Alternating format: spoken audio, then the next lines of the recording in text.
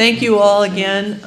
In my earlier remarks, I spoke about certainly our challenges here in the United States today, and I highlighted a few conflict areas that are represented here by either individuals or by the focus of our panel. I did not name Syria because Syria, I think, is, I knew we were going to be focusing a panel here, and of course I think that conflict is at the forefront of so many of our hearts and minds, given the long and protracted, terrible humanitarian challenges that continue to suffer, that colleagues around the world are continuing to suffer as a result of.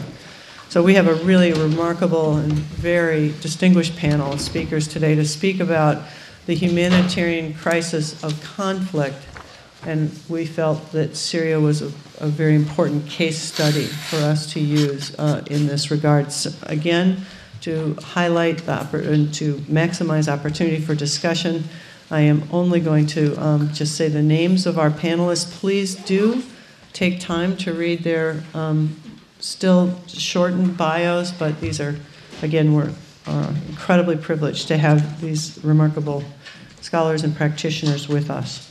So our speakers, and we didn't talk about order. If you all, do you have an idea of order? Okay. Then I think we'll just go according to my introduction here. So we have Fadi Haliso with us, and I'm so grateful to have him especially. You'll hear why when he speaks. Azza Karam, of course, who we heard last night. Anwar Khan here to my left, and Tahir Zaman. So please, let's turn the mic over. Thank you, Fadi. I think this is, given your work, I think it is absolutely appropriate for you to begin this important conversation. Thank you for being with us. Thank you. Hello. I will introduce myself very briefly. My name is Fadi Haliso. I'm Syrian from Aleppo in the northern part of Syria. I'm Christian, and I used to be a Jesuit religious for 6 years.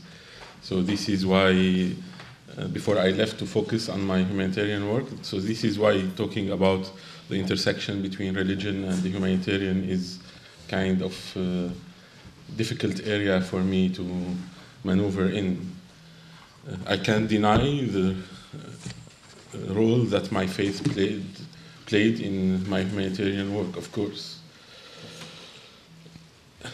As a Jesuit, in our novitiate, we have something called the Big Retreat, which is a month of silent retreat to discover and discern our vocation. I've done this in Egypt because in the Middle East, the province of the Jesuits is Syria, Lebanon, Egypt, Turkey, and Algeria, but we all go to Egypt to have our novitiate there.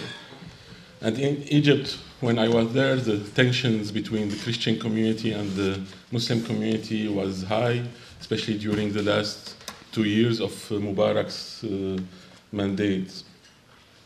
And it was for me a difficult time witnessing also what is happening in Iraq and the attack on the Deliverance Ladies Church in Baghdad on Sunday. So I had some hard feelings as a Christian from the Middle East toward the extremism that is going on.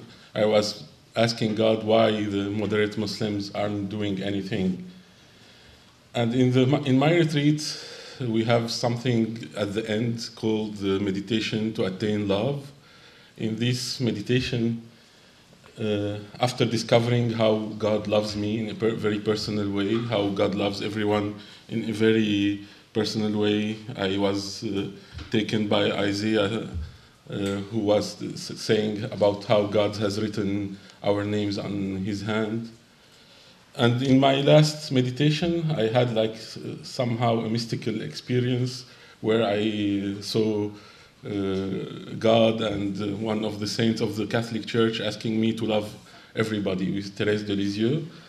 I saw like myself with her throwing roses on the world, and she was asking me to love everybody.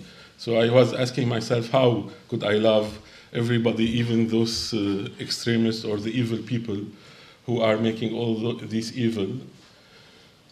And I found the answer gradually throughout the next 2 years. This was in 2009, and I arrived to Lebanon in 2010 when the Arab Spring began. During this period, I discovered many examples of people. I met an Iraqi woman who was working with the Jesuit Refugee Service in Aleppo in a center. She was a Christian, and she told me about a similar experience where she had internal healing of her feelings toward the Muslim community when she started working with kids in one of the JRS centers. In the Arab Spring, in the first month, I saw in this a response for my prayers.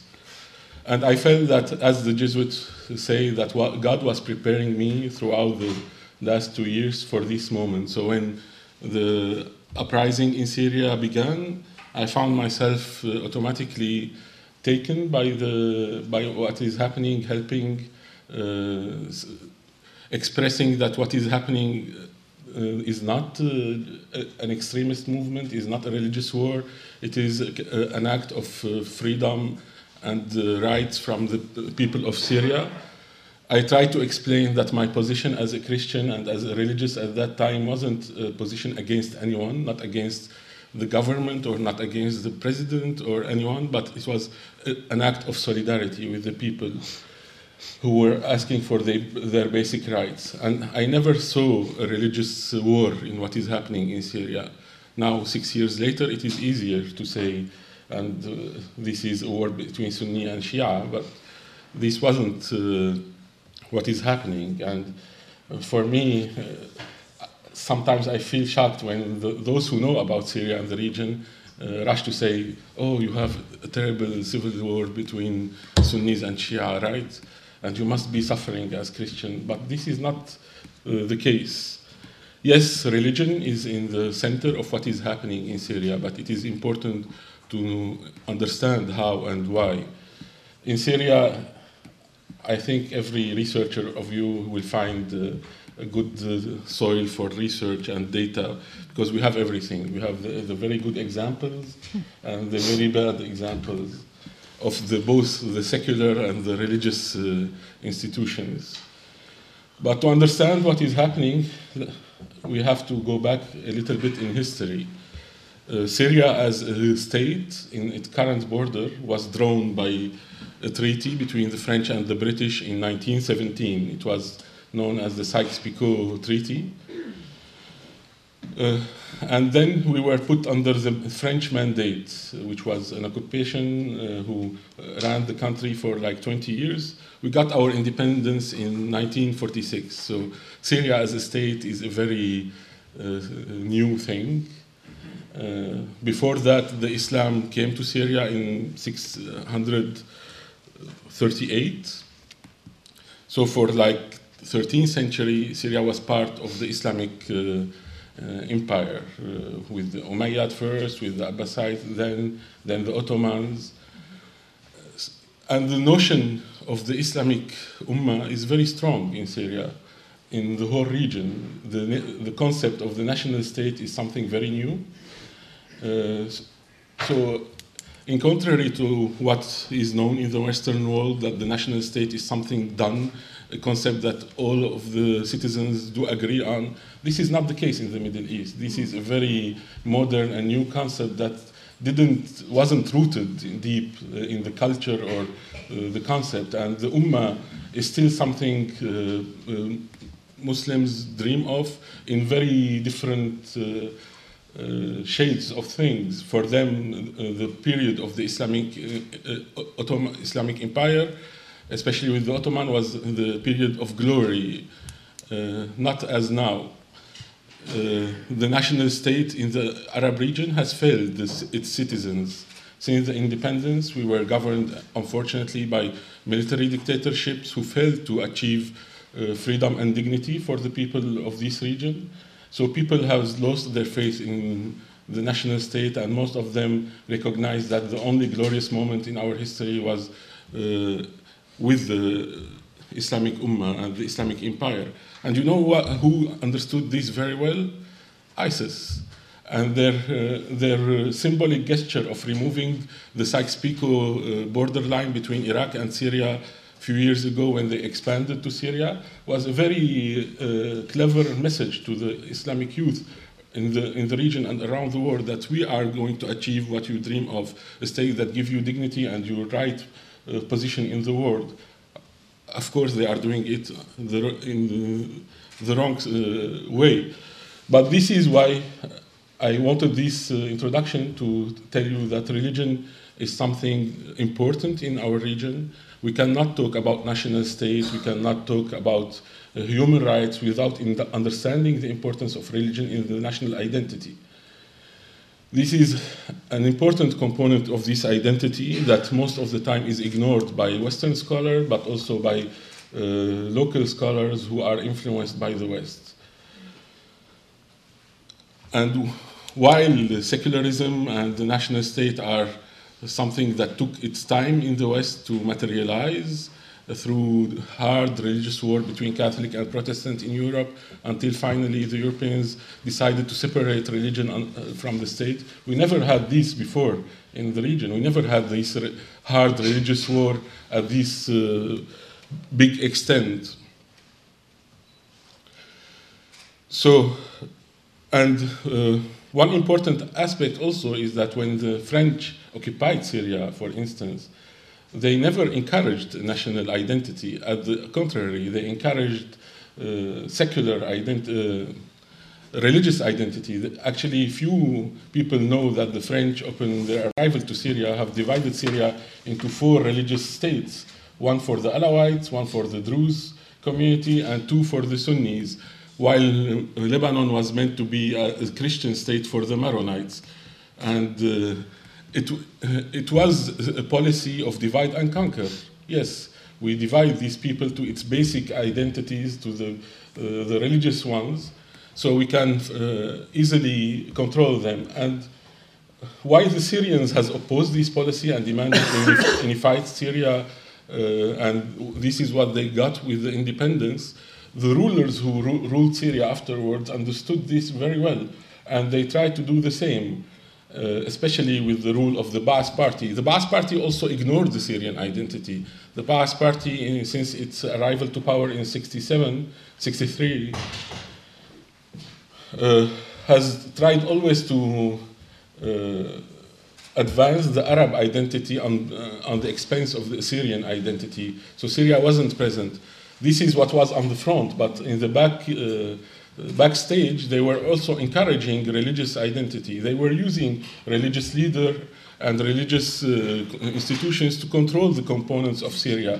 So this is why the Christians, during the rule of Hafez al-Assad and Bashar al-Assad, were given certain liberties, and the religious leaders were given certain liberties, because it is easier to control a bunch of religious leaders than who control their followers, than to have a real civil society that institutions flourish there, and where democracy can have horrible results for dictators.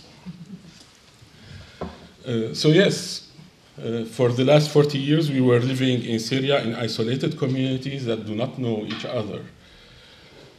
And this is led us to where we are, where we can always regard the other in fear and anticipation of what would happen.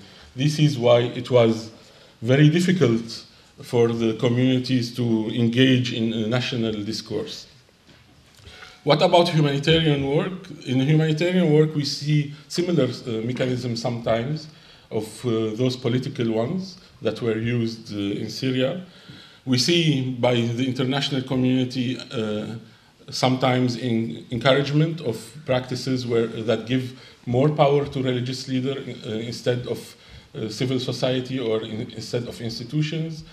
Aid money is power, and money is power. So we've seen many examples of ways that other states or other religious institutions, whether Muslim or Christians, are trying to influence what is happening in Syria through religious institutions.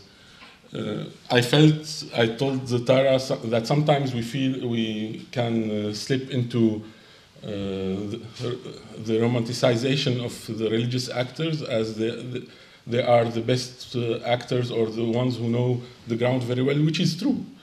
Most of the time in a disaster situation, religious actors are the first responders. But it doesn't mean that our engagement with religious actors should be unconditioned and accounted for, unmonitored. Religious actors and local actors are doing a great job in Syria. They are the ones who are risking their life on a daily basis to deliver aid to besieged areas under the shelling. Once ISIS was present in the northern part of Syria, all of NGOs withdrew from there, and they were delegating the risk to their national staff. And most of them are doing this out of religious sentiments, out of national sentiments. But of course, this has also a negative consequences, a negative side of the story. For instance, we do appreciate the willingness of many of the humanitarian workers to work through religious actors and through local actors. But sometimes we see them do this in a way that make compromises that aren't asked for. I gave an example in the morning to one of our colleagues, to many NGOs who, while opening schools for Syrian refugees, they were automatically separating boys from girls because some influential religious leaders on the ground were asking for this, whereas this wasn't the norm in Syria before. Whereas we do have to challenge sometimes those norms and those traditions, even if they were asked for by some influential religious leadership. Also, we have to make sure, just my last word, we have to highlight that most of the religious actors who are working and giving very good examples are ones who are driven and inspired by their religions, by the values of our religion. I have a very good example here for a group called, a Syrian group called the Mulham Team, which are mostly comprised of Syrian volunteers who are Muslims, pious Muslims. And they have developed throughout the years a very interesting model that puts beneficiaries in the heart of the humanitarian work, not the project proposals and all the heavy system. They have now an online platform where they ask for donations on case-to-case basis. They appeal to the religious feelings of their audience in Arab Gulf countries and the Muslim world. They present the cases in a very dignified and respected way. That respect the values, respect the dignity of the human being. And they are doing a great job. Actually, one of their campaigns in Madaya last year, when Madaya was besieged, in this campaign they raised $1 million in 15 days by just appealing to their Muslim brothers around the world. And they were one of the rare groups who took this risk to go collect money and go to these besieged areas, even though they had to make some deals with the devils sometime to get the money to its beneficiary. As I said, I will have a lot to say about Syria, but I am sure that my other colleagues have other examples to highlight on this important intersection between the religion and humanitarian work. Thank you. Thank you. This is terribly challenging for all of us, and we want to hear from much more from all of you than the 10 minutes we're allotting. But so thank you for all of you for trying to stay within that limit, and we'll continue conversation following. Aza, please. Thank you very much indeed. And I think I would want to deliberately and intentionally pay tribute to Fadi, not only for the work that he himself does, but for that very powerful sharing. Especially of that personal journey, which I think is something that we all stand to learn from, and that is very humbling in terms of the magnanimity of the emotions that you have expressed. So thank you very much for sharing that.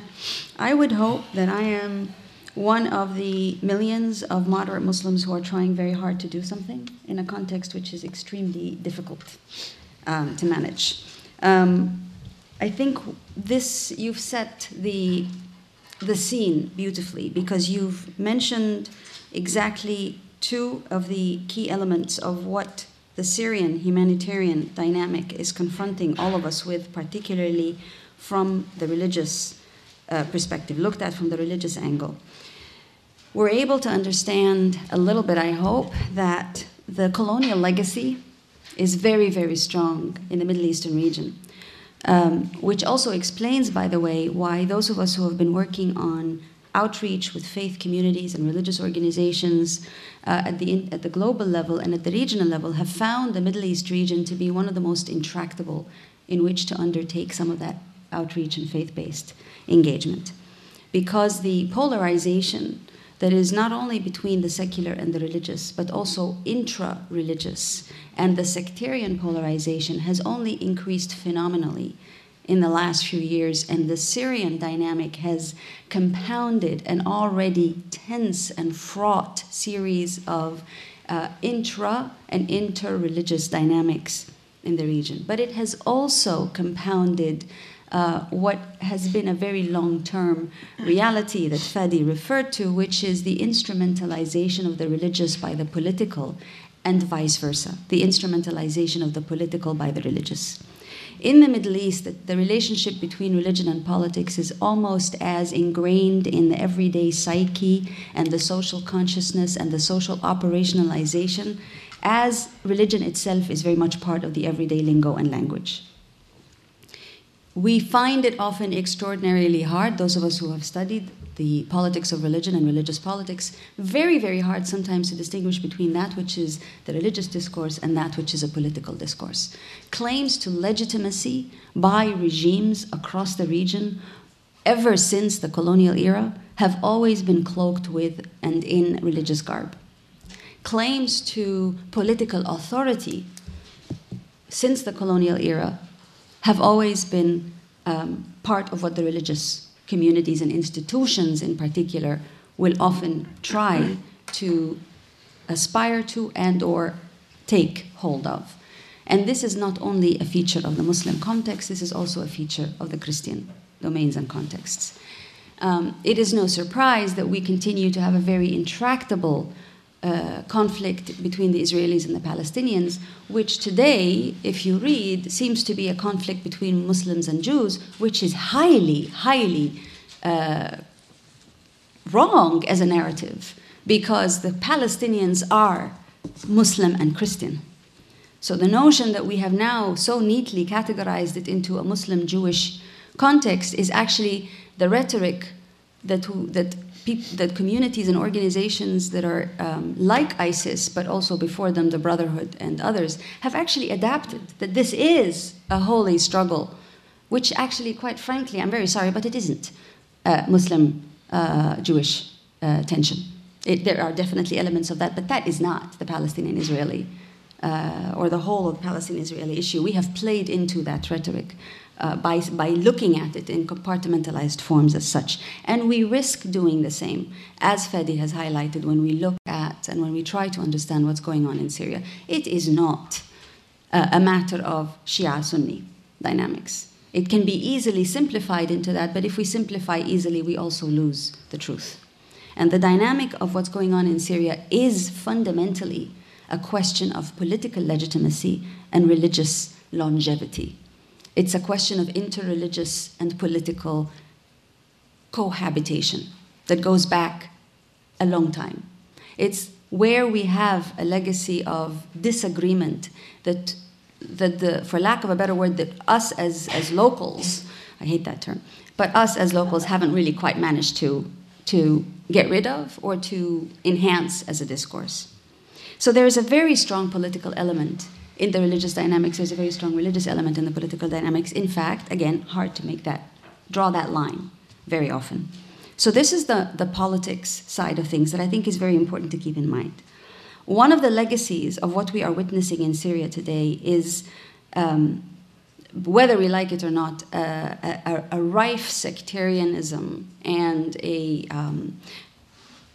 an underlining of the intra- and interreligious tensions that exist within the region. It's a truth, it's not something we like, but that's exactly one of the things that we have to confront. So there are those political dynamics to bear with. What I find very interesting is there are a lot of organizations, international, regional, national, who are jumping on this boat because this is good business. This is an opportunity to try to bring the religious together to show that they can bring peace to the country. Now, I'm not quite sure how that would happen, given that you have a governance entity there, a regime that is using, as you've also heard from Fadi, that is using the religious fear-mongering as one of its elements of continuing to keep stability and to be in power. It is very hard to see how you're going to have the religious who are themselves being used and manipulated and divided by the political. Hard to see how this world of religions in Syria or in the region will suddenly come together to be the peacemakers and broker the peacemakers. It begs the question that many of us struggle with in the context of religious engagement, which is who represents which community? Who are the spokespersons for the religious communities? Is it religious leaders? And we've obviously shot that point, I hope, to heavens, because it's not just religious leaders. Yes, they are important, but they're not the only, and we should never essentialize it to them. But then if the question becomes, well, if it isn't the religious leaders, who would it be? In a context where you have that strife, where part of the strife is becoming increasingly cloaked in the religious garb, who then do you bring around the table? And it is fascinating for me to see that the organizations which have sought, or the countries that have sought hardest to bring together this dynamic of religious peacemakers, have also been the ones with some of the strongest legacies of suspicion. In other words, we found certain countries and organizations in certain countries, in this one in particular, but not the only, who have rushed to try to see how they can bring together the religious leaders to be peacemakers in Syria. And you think, really, seriously, you're already seen as part of the problem? How is it that you're going to bring the peacemakers? Whom are you going to bring around the table? So, important to bear in mind that this tension between the religious and the political is, because it characterizes what's going on and because it defines what's going on, is also what we have to grapple with and that comes to the fore. So let's look at the money element, because it's politics, money, and sex. I'll get to the sex last, because then we can wrap up. And probably that's the only thing that will remain. Money, you've already heard. We are talking about a moment of money flows that are coming in for this humanitarian crisis. A significant number of the billions that have been requested, 23 billion, has been put on the table or asked for by the United Nations. By the way, once again, I am not speaking for the United Nations. I happen to work in the United Nations. I am not speaking for the United Nations, just that we clarify that. 23 billion has been the ask from the international community. A significant number of that amount, I do not know the statistics in detail, and I never will, but a significant number of that is unfortunately being provided by certain countries in the same region, the Gulf countries. How much can we claim that the Gulf countries are neutral actors in the entire region, and particularly in Syria, Iraq? I think is a huge question mark. There is a deep sense of consternation. As an Egyptian, I speak from the experience of the Gulf countries' own interventions in Egypt. And by all means, it has not been a homogeneous intervention, as two Gulf countries try to grapple with each other over who's got more influence, and they're on opposite sides of the thing. So it's not exactly fun to know that you're going to be receiving that endorsement financially, because it comes with strings. It never comes without conditionality. And the conditionality is unfortunately very strongly connected to making sure that the religious strife is part of the issue. So we have this very serious concern about where the money is coming from and how we manage it. I will end on sex. And I'm not sure how many of you are aware of the fact that the rates of early marriage in Syria and Iraq have increased. Very young girls getting married, ostensibly to help protect them because of the dissolution of the social infrastructure. The social mechanisms of family are completely threatened. The notion is that you had better marry your daughter off so that she can be protected by her husband or her husband's family, because the rates of abuse of women have increased remarkably, contributed to not just by the context of the conflict, but contributed to, thank you very much, by what you all must have heard of because it has been so glamorously portrayed, which is ISIS's own horrific use and abuse of girls and women in the region, particularly from the religious minorities. So we have this bizarre dynamic, or maybe perfectly understandable dynamic, of rates of marriage increasing, by the way, across the region, also in Iraq and in Yemen and elsewhere. So that conflict is leading to higher rates of early marriage, rather than what we were hoping we were institutionalizing legally as the better rate of marriage, et cetera, or the appropriate age of marriage. But we're also talking about an interesting phenomenon, which is women fighters. We have a significant number of women who have become part of the front lines. They're part of the front lines for ISIS. They're part of the front lines running away from ISIS.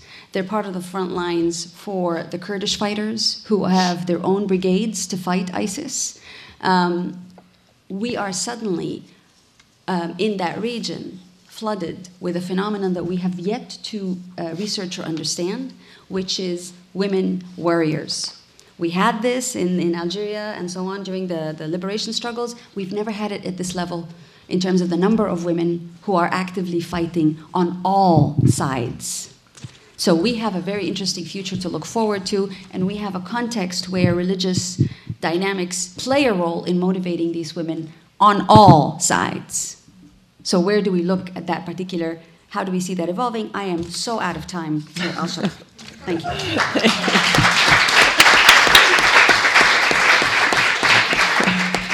I don't like this role. Thank you, Aza. And we'll turn now to Anwar Khan. Thank you. Assalamu alaikum.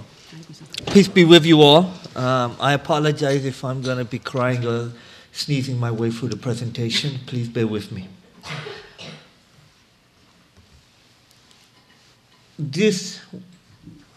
We're talking today, I was very surprised by the symposium. We're talking about language and religion. Really wanted to thank the organizers for organizing this. We don't understand how important language is, and terminology and literacy. Really, I wanted to thank Diane Moore. I don't know how she found out about me, but thank you for bringing me here and putting this panel together. Very rarely do I find people from the Middle East or Muslims talking about Muslim issues of the Middle East. So I don't know what happened today and how you were able to find 4 of us, but really, thank you. Very surprising, but nice surprise. Thank you to my colleagues in Oxfam for not just putting this together, but the wonderful work you all do everywhere around the world. Thank you to the Henry Luce Foundation that I never heard before. That's my own problem. Thank you for the work that you do and bringing us together and helping us to think. And then the next question is what we're going to do about it. So if we're talking about literacy, we have labels and we have biases when we look at people. So I'm going to throw a few labels about myself. Pakistani, British, American, Muslim, humanitarian. I am not Arab, but I'm talking about Syria. And I would argue I don't have to be Arab to talk about Syria. My colleague on my left, Fadi, is not Muslim. He's Christian. And Christianity came to Syria before Islam did. It's an honor to be here with my humanitarian brother who has come from the region. So I really wanted to thank you for that. 2 minutes gone, 8 left. So real quick now. The Arab Spring. No, I came with my iPhone. So very quickly, Arab Spring. This is a result of the Arab Spring. This is not a religious conflict. However, religion has become part of the conflict now. Was not the reason. They wanted freedom. They got bullets. We didn't know what to do at the beginning as a humanitarian player. People saying, oh, well, we need to raise money for what? They're demonstrating for freedom. There's not a humanitarian problem right now. Later on it became. Then we threw out words like Alawi, Shia, Sunni, Kurds. Kurds, that's not a religious issue. That's an ethnic issue.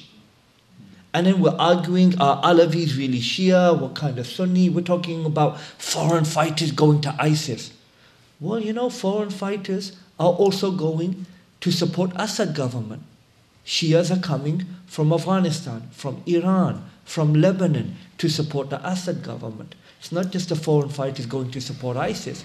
There's American and European fighters who are from different religions joining the Kurdish militia too. There's foreign fighters coming from everywhere.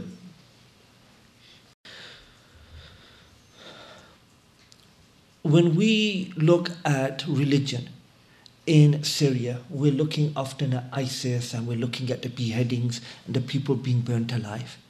Most of those who are the victims of ISIS are Muslims, are people from that area.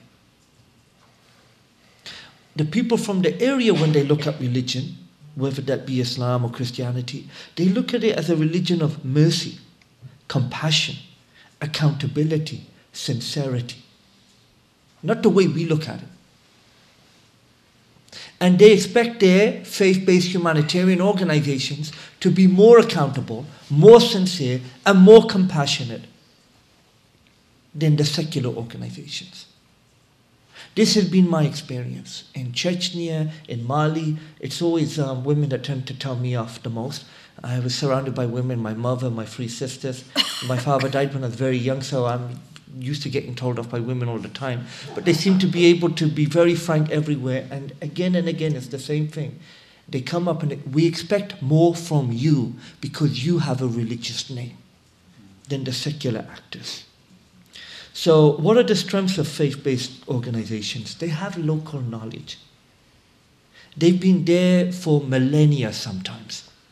We came up with the UN in the last century and humanitarian principle and different stuff. But if you look at the great religions of the world, they already had humanitarian aspects, development organizations. They just don't call it that. But they've been around a lot longer than any of us. So we need to go there with some humility and not with arrogance. They know their recipients, they have their own resources, whether that be financial, buildings that they have, whether those be houses of worship that they can use for humanitarian work, whether it be orphanages, hospitals, schools, whatever. And also they have their own volunteer base.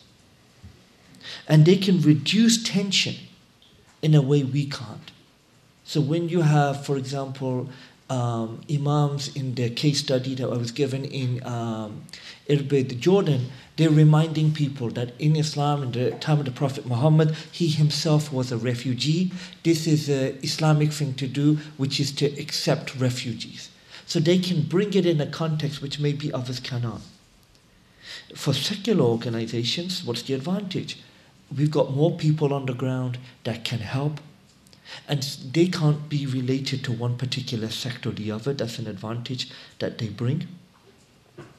The other advantage that they're seen as bringing, according to the case study, is money from governments. They believe international governments will not be supporting faith-based actors, and there's a bias against people of faith who are working in those areas. And secular organizations are seen as having access to some of that money. Now, what's the drawbacks of the faith-based organizations? Again, in the case study, they're saying that the faith-inspired international organizations, not just the secular ones, are seeing the local faith-based organizations as not being as professional or as accountable as they need to be. And then some people are saying that the faith-inspired, faith-based organizations are more similar to their secular counterparts than they are to the local faith-based organizations.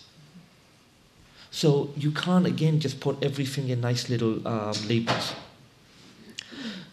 A main concern about local faith-based organization is proselytization. We hear that again and again, that is a concern. Also, we're having to explain to some of them what the rights-based approach is. So we come in, we've got our international money, we want them to abide by our rules. But we have to build their capacity up. So we believe we're here. We believe they're here. So how are we going to change their accountability? How are we going to improve it? And is it just so we get our international grant, which is going to expire in 3 years anyway? Is it worth the hassle for them to learn our language if we parachute in and we parachute out? When secular organizations come from outside, they're seen as outsiders that aren't going to be around for long. And when we use the word faith and secular, these are our terminology. One of the organizations mentioned in the report was, this is a secular organization in Jordan. Their purpose is to create a generation that believes in Islam. And they believe they're secular. They are not faith-based, but they want to create a generation that believes in Islam.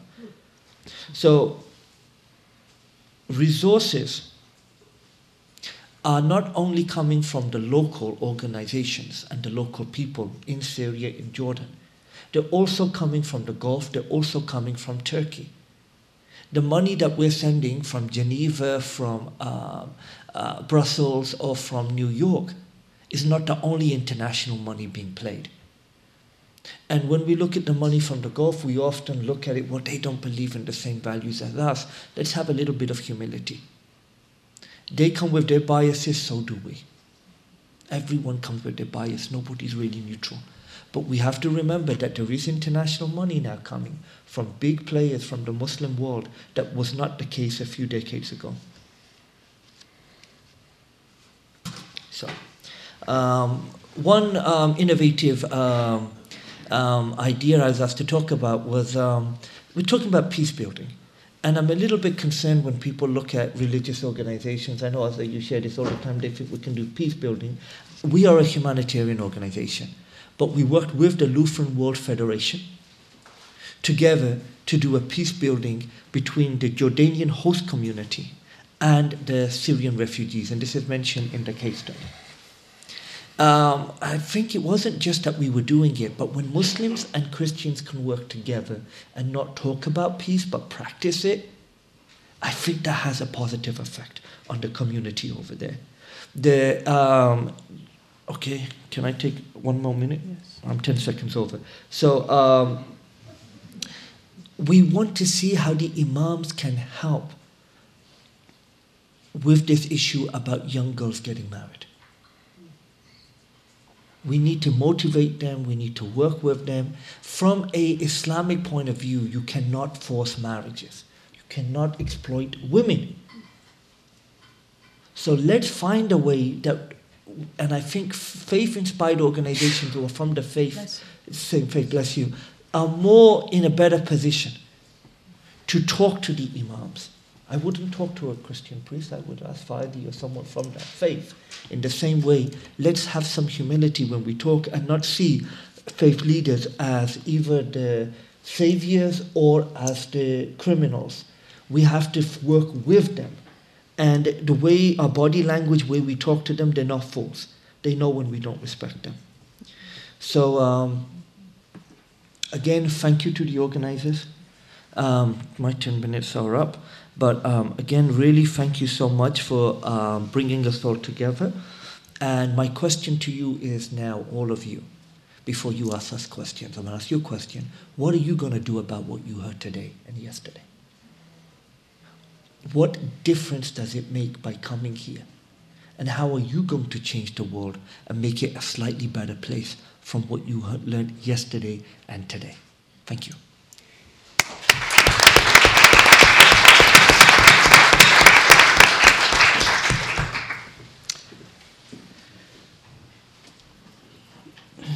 Thank you. Tahir, please. Thank you. Thank you, Diane. Thank you to my esteemed panelists here for setting out the complexities around Syria. Fadi, especially for your testimony there.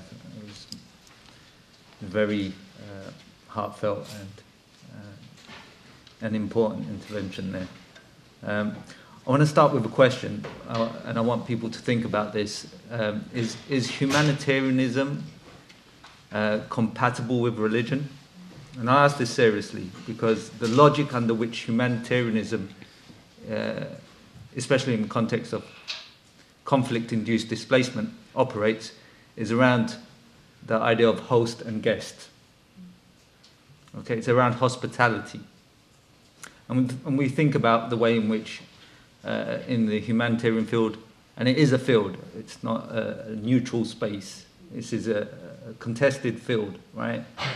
The way in which humanitarian, the humanitarian infrastructure talks about host societies, talks about reception centers, talks about guests. But we all know that a guest is not, forever welcome, right? There's a limited welcome to that. With the work of Jacques Derrida here is very important, right? So the idea of, encountering somebody, and what do you give up?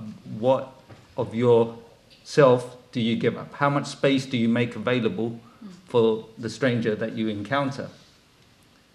And I would argue that, in fact, religion goes beyond just mere hospitality. Religion allows people to transform. But when you have a humanitarian infrastructure, especially during protracted refugee crises, which can stretch on for 20, 30 years, and if we think about protracted crises, which are 25,000 people over 5 years or more, there's 30 such situations in the world. 6.5 million people are living through these sort of protracted crises. You cannot be host forever. It tires you out. You get tired. You can't sleep on the couch forever. It tires you out. We need to be able to transform. And I'm wondering whether there's the two, religious understanding and humanitarian, are they reconcilable? Do they transpose over one another like this? Can they integrate? Or are they at odds with one another? And this is borne out through the experiences of the displaced. I mean, a lot of time here we're talking about these institutional perspectives, which are a bird's eye view, top down, looking at the way in which religion can be operationalized and so on, right? But from the perspective of displaced people who I work with, they time and again say the humanitarian regime makes them feel like numbers. We're not a number, we're not a file case. We're human. And this is something which comes up time and time again. So the way in which the humanitarian actors, agencies encounter the displaced is very important. So I want to talk a little bit about the self-reliance of displaced people themselves, and about diaspora communities, and where religion fits into all of this. So in the context of Syria, the Turkish-Syrian border space has become transformed into a site in which a nascent Syrian civil society operating in non-regime held areas of Syria establishes relationships with international NGOs, agencies, and the wider Syrian diaspora. Syrian self-help initiatives have flourished across border towns and cities in Turkey. Here they function as nodal points, tapping into the resources of broader networks of self-reliance, acting as outlets for a proto-civil society. And as Fadi was saying, in Syria, it's a dictatorship. It's been a dictatorship. The idea of a civil society was new. Syrians didn't really know how to talk to one another, let alone listen to one another. Under the fear of what the Syrian regime would do, whether those are those who are outside in the diaspora, or those who were inside Syria. So the conflict in Syria has produced, arguably, a moral economy of diaspora, or a solidarity network extending beyond family, wherein diasporic actors feel obliged to support those whose circumstances have unraveled in the face of conflict, to reduce the effects of insecurity. So here diasporic actors have mobilized personal and professional networks to reach communities close to their hometowns. For some, this included nascent networks of local coordinating committees, which emerged in the wake of the Syrian revolution. introducing them to struggles in different parts of the country aside from their hometown. It also established Turkish-Syrian border towns as an integral space from which a global Syrian diaspora converged to connect with one another and newly displaced Syrians, to organize humanitarian aid into Syria. In the case of Syrian diaspora, solidarities and cross-cutting ties can be found between a vast array of transnational actors, including faith-based actors, who are nested within and across diasporic communities. Faith-based organizations responding to humanitarian crises are arguably, really, 2 minutes? Okay. Are arguably part of a wider diasporic formation. For such formations, how to be and how to belong is influenced not only by existing connections in home or host country, but shaped also by relations, imagined or otherwise, with others around the world who enjoy the shared affiliation along the lines of religion, profession, ethnicity, or language. Moving beyond the binary of inside and outside, we can begin to think of a refugee diaspora more fluidly, as a rhizomatic or a horizontal network of self-reliance along which transnational actors engage in self-help initiatives, connecting, building, and strengthening relationships with different actors at multiple nodal points.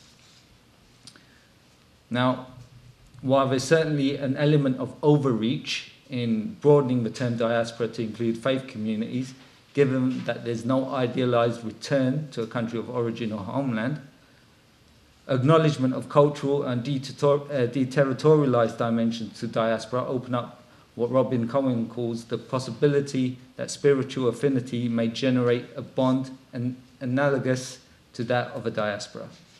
This is what Anwar was relating to, where being Muslim means that, we care about what happens in Syria.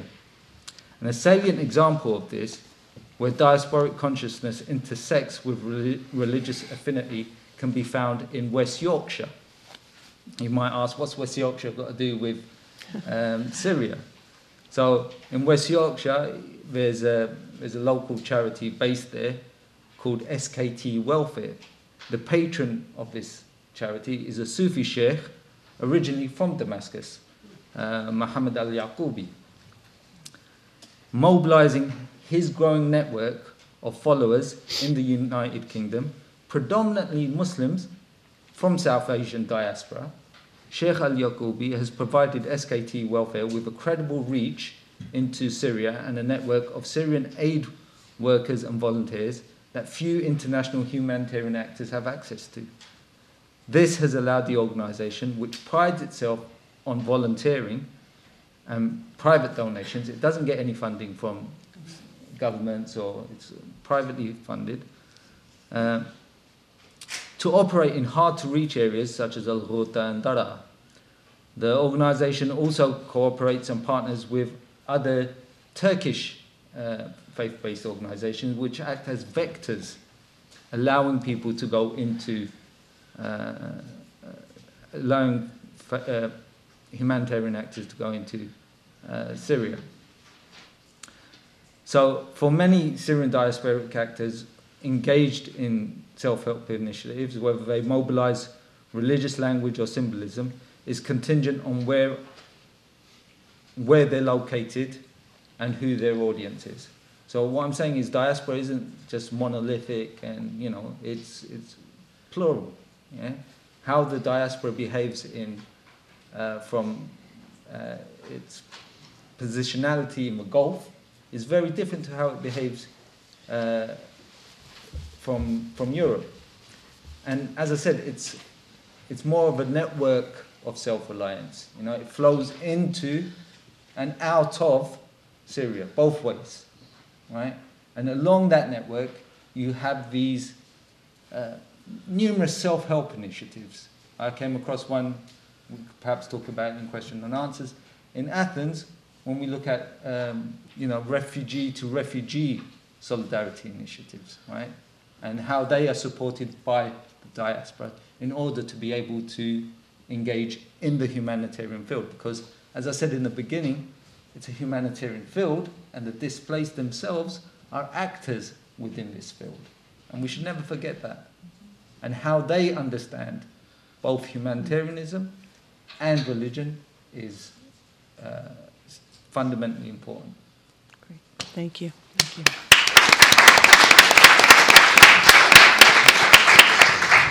Well, excuse me. Thank you all again, and I'm so sorry to have been so rigorous with my timekeeping. Please, let's open up the conversation. Questions for the floor. Please, again, identify yourself. Try to keep your questions and comments brief so that we can get as many in as possible. Yes, go ahead. Thank you. Hi, Karen Feinberg. Could you use the microphone, please? Thank you. Karen Feinberg, Feinberg Consulting, affiliated with the Graduate School of Education at Harvard. Just at the very end of what you were saying, I was thinking about economic social development and integration of immigrants and diaspora communities within economies. And there's a paper that I've been exposed to, I haven't read it all, through a group called Nesta, which is a social innovation foundation based out of the UK. And someone created a wonderful paper about how to integrate immigrants, refugees into creative industries, for instance. So I'm thinking about that complexity of that tied to faith and religion when you're also working on economic social development issues. So I'd like you to talk about that and what governments need to think about and what, the whole ecosystem, because that, of course, is important, the economic social development and the creativity. Especially with young people. How do you integrate young people to channel that creativity in healthy ways that can be empowering for them and also for the communities? Shall I take that question, or are you gonna? I think, go ahead and respond. Yes. Okay, so as I said, I mean, when we think about religion, I think Azza was making the point yesterday that we can't just silo it, and just say this is religion, because it permeates into pretty much everything: social, cultural, political, economic, right?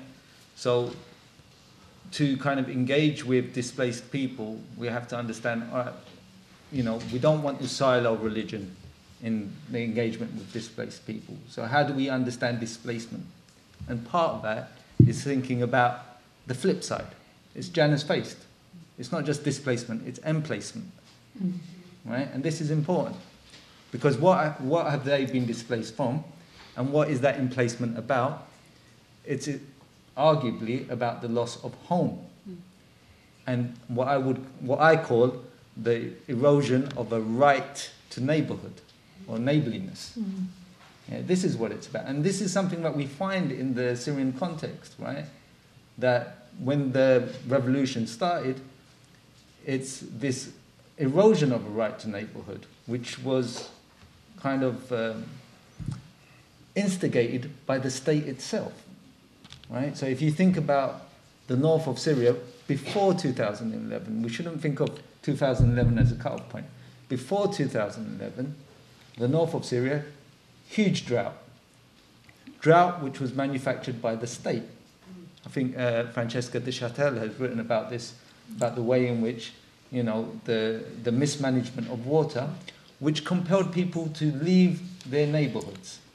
And then you have Douma, in a suburb of Damascus, or Reef Damascus, countryside of Damascus, industrial base. But then the government, because it's pursuing a more neoliberal agenda with Bashar al-Assad, opens up the economy to the Turkish economy. Turkish goods are imported in, decimates the local neighborhood of Douma. Again, problematic. And it's countless. You go through the different areas of Syria and you find the same repeated pattern. And the revolution was a call of people who were saying, we're tired of the way in which the central nation state is governing us. We want something different. And that difference was calling to dignity and social justice and a sense of we want our neighborliness back. And when we look at the religious kind of slogans which were used, a lot of the time, it talked about that.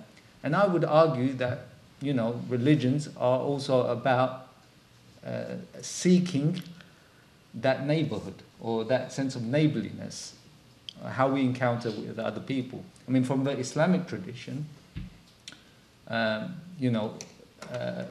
of the great philosophers is Al-Ghazali from the 11th century, right? So Al-Ghazali said one of the key virtues, and he was big on virtue ethics, Al-Ghazali. So Aristotle belongs as much to us as he does to Europe. And Al-Ghazali says, behaving honorably to your neighbor, irrespective of whether he is Muslim or not, is a key virtue. It's a fundamental virtue of Islam, right? So, in displacement, when people are looking to emplace themselves, they are seeking neighborhood. And in the Islamic tradition, again, this is referred to as jiwar. Again, there's a rich tradition of this in the Islamic tradition about granting protection to the one who is seeking neighborhood. I mean, how do people go about that? And you cannot, grant someone this sense of neighborliness if you prevent them from working. Yeah? If you don't allow them to be fully human. And this is what I was saying at the beginning. If you have this humanitarian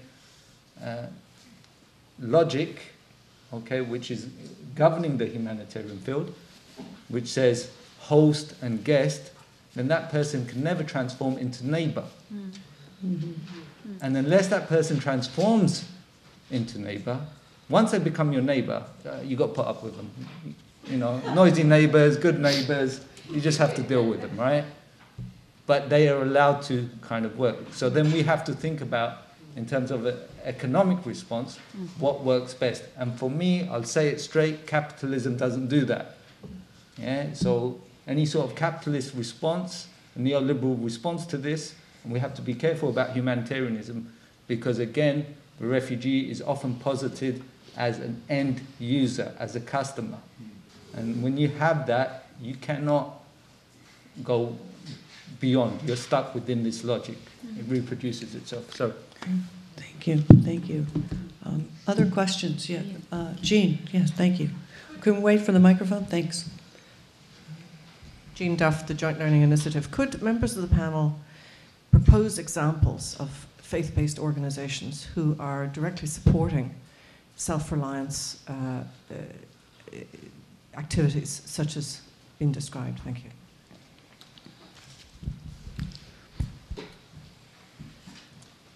Fadi, do you want to take this? Yeah, or? We've got the Faith-based organization. Supporting faith-based organizations, supporting self-help.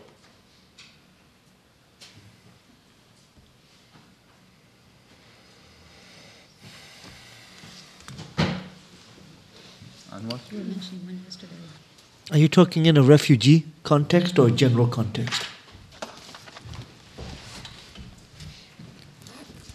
In terms of the values paradigm that both Fadi and Tahir have outlined for us, where these autonomous, self-directed, self-help, refugee-centered activities, and whether there are examples of faith-based organizations of any kind, religious, faith-based INGOs, coming in behind them, working to their goals, working to their priorities. Like many NGOs, we understand it's important to do development work and to empower people. We've done projects like that in Gaza and in West Bank and others. But when you are giving jobs to refugees, sometimes that causes problems with that particular government.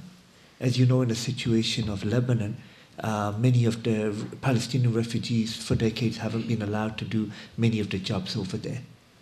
So we have to work. Right now, unfortunately, our main focus in Syria is just to help to keep people alive with food and with medicine.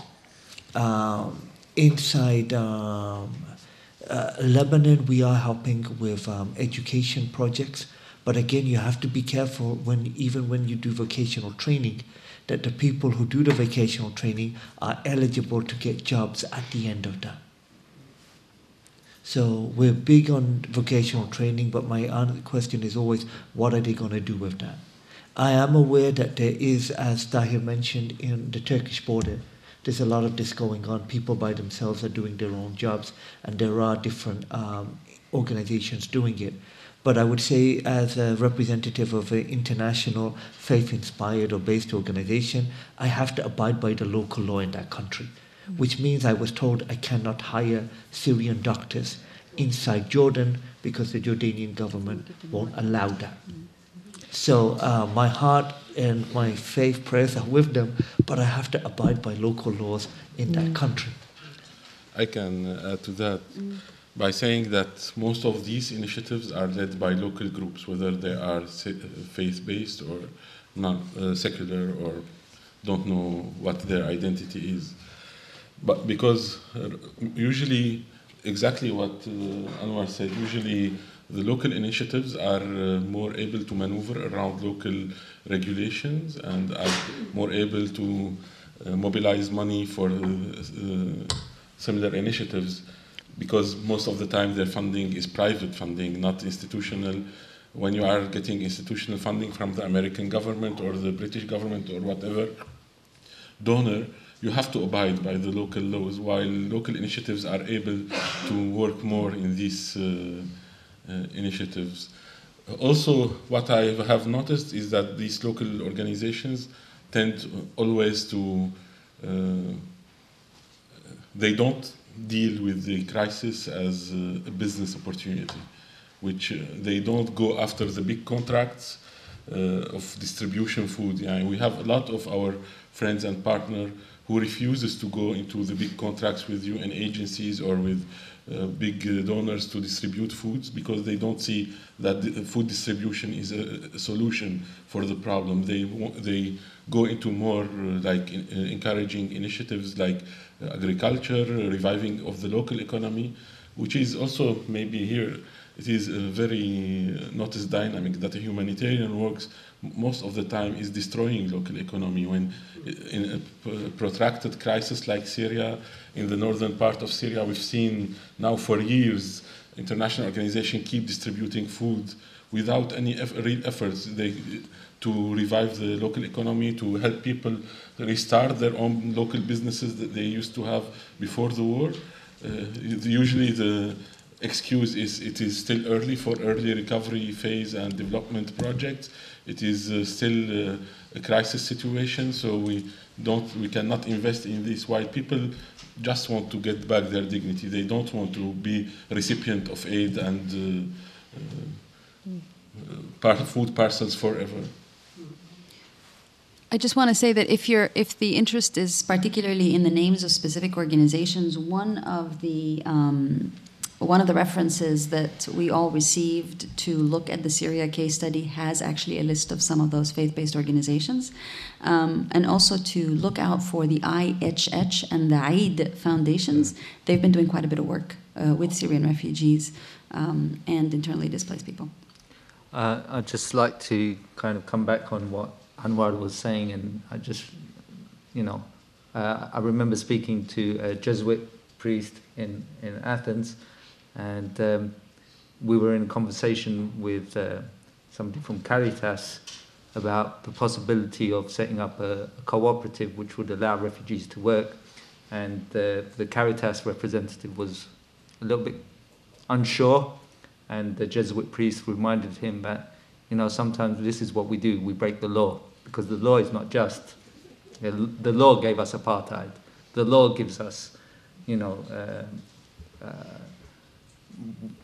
lots of problems around the world. Yeah, so we have to be careful about thinking about this.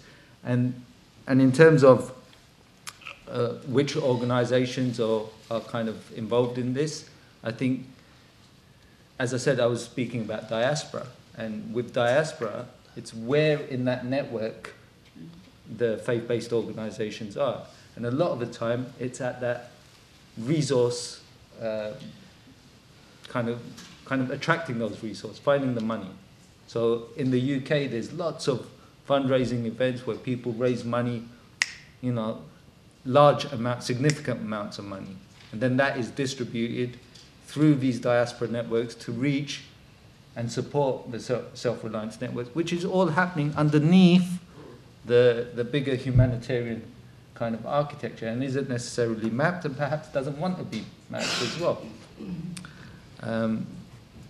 And then the other thing, again, just to kind of add to what Fadi was saying just there, about humanitarianism and its interventions inside Syria, you've got to remember that it's also fueling a war economy. You know, it's not just destroying what's existing there, it's fueled a war economy, which is very powerful. And we're talking about control of roads, production of, cannabis in Lebanon is a part of this. I mean, it's huge, runs to millions of dollars. There's a very good report on this by the LSE, I think from last year, which looked at the war economy in Syria.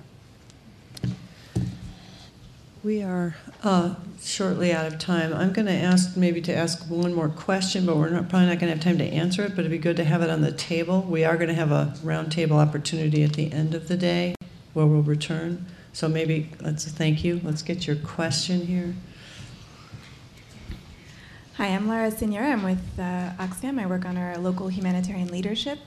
And as I was just wondering about this, finding a solution to the conflict through religion. You were saying it's very difficult to think about.